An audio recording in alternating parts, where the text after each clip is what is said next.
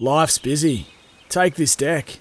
There's heaps to do on it, like polishing off this wine. That's tough. Life's pretty good with a Trex deck. Composite decking with no hard maintenance. Trex, the world's #1 decking brand. Miles Fitzner, Tom Haylock with you as we go straight into racing. Finals day at Flemington. I just want to ask you, though, before we go to Flemington, Tommy, and run through the cards there, Rose Hill and the Sunny Coast. Have you got a couple at Rose Hill you want to talk about very quickly?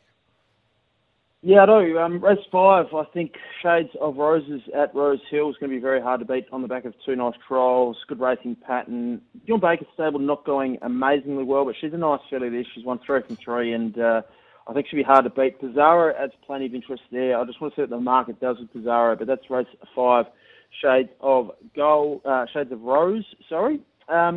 Race 7, I'm having a little spec on a horse called Safika here, international first up in Australia.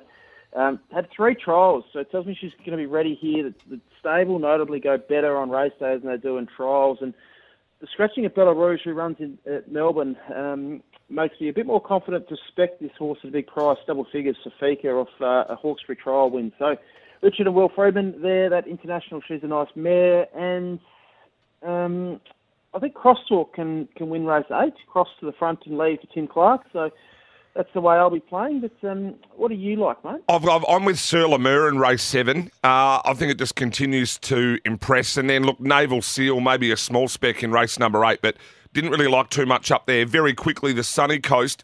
Do you want to go up there? We've got, the Guineas, a couple of nice races there. Have you got anything you really want to put out before we head to Flemington? The Winx Guineas. I don't have a huge amount, but tune into the Queensland Betfair Edge as well. You can find it on the podcast up on the website as well.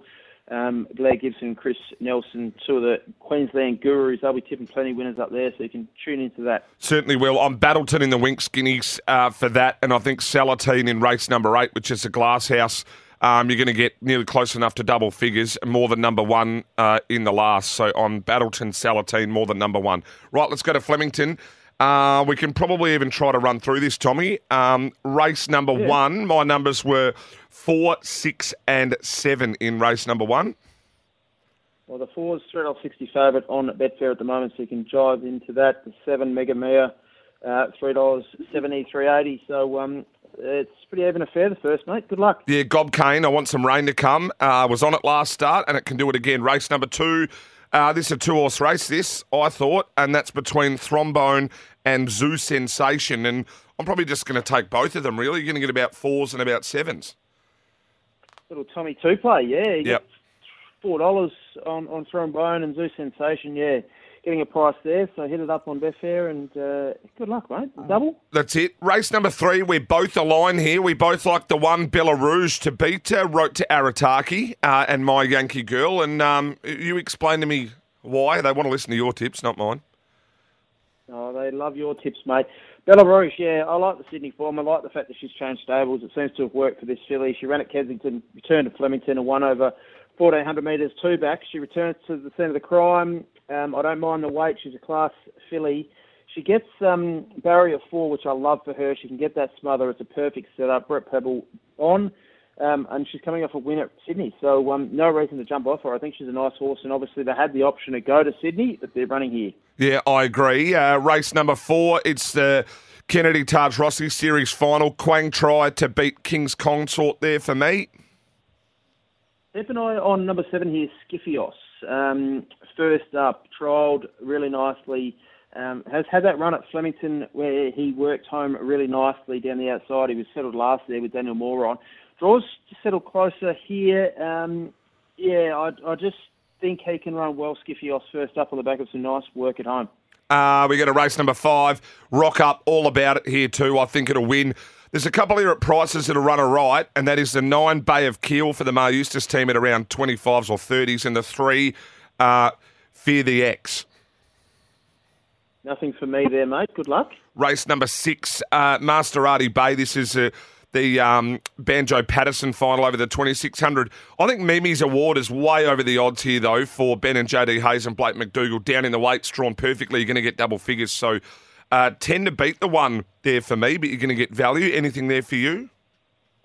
I'll be laying the 10, mate, to be honest. I don't think she's good enough for these. So I think she's poorly off at the weights with that set weights as well. So I'll be against you there. You can back her old lay Bimby's Award, just 73 rater, carrying the same as like the likes of Don't Doubt Dory with the 86 handicap rating. Not for me. Yeah, I wouldn't be going too hard in a 2,600 metre race anyway. Now, this is an interesting one. This is a Santa Ana Lane final. We see some good horses here, and I can't believe the price at Savatoux XL's gone up here because a few of these aren't really Group 1 performed. Savatoux XL's got an 8 against its name for the Goodwood, but nothing really went to play that day. 4 lengths off Lombardo. If you put a line through that race, this horse ran second behind Free of Debt in the race before that.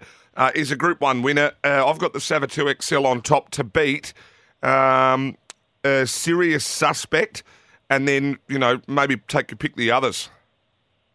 Yeah, not the strongest of Sprint Series finals, this a listed race, but I'm with you. I think Savatoux XL is a class horse. I don't mind the big weight down the Flemington Straight. He's an old war horse, so to speak. I can't believe he's only a 6-year-old. Feels like he's been around for 10 years. But, I think he'll be hard to beat. Just worried about barrier 4, where they get to. They might be down the outside, but I think he'll be pretty hard to beat. Race number 8, Lottery. A lot of people are going to be with Tuvalu. I see why, but 12, 7, 5, 15, 2 and the 3. I can't ignore Too Close to the Sun. I know he didn't go very well first up, though, Tommy, but I just know this horse has got serious abilities. 6 lengths off Biometric and Tavidance. I think he might improve. I want to see the market come. You're going to get 25s or 5s about him. I'm going to be on him at these double-figure quotes until he wins over here because it will come. He was disappointing last start, but can bounce back. We head to race 9, the final. I like Cardinal Gem in the last race. I think that win last start was fantastic, and it'll be pretty hard to beat. Yeah, Tommy, I'm with you there too. Cardinal Gem to beat Jimmy the Bear. They look like the 2 there for me. Literary Magnate to round out the numbers. Hey, Tommy, we've run through all the racing. We've got a 2-week hiatus. I've thoroughly enjoyed the shows with you this season, but looking forward to coming back fitter and better than ever. Can't wait, mate. Yeah, it'll be Sunday as well, and Wednesday night Brownlow shows. Want to witness the world's biggest football game? Head to iCanWin.com.au, predict Australia's score with a crystal ball, and it could be you and a friend at the FIFA World Cup Qatar 2022 semi-finals, all thanks to McDonald's. Maccas, together and loving it. TNCs apply.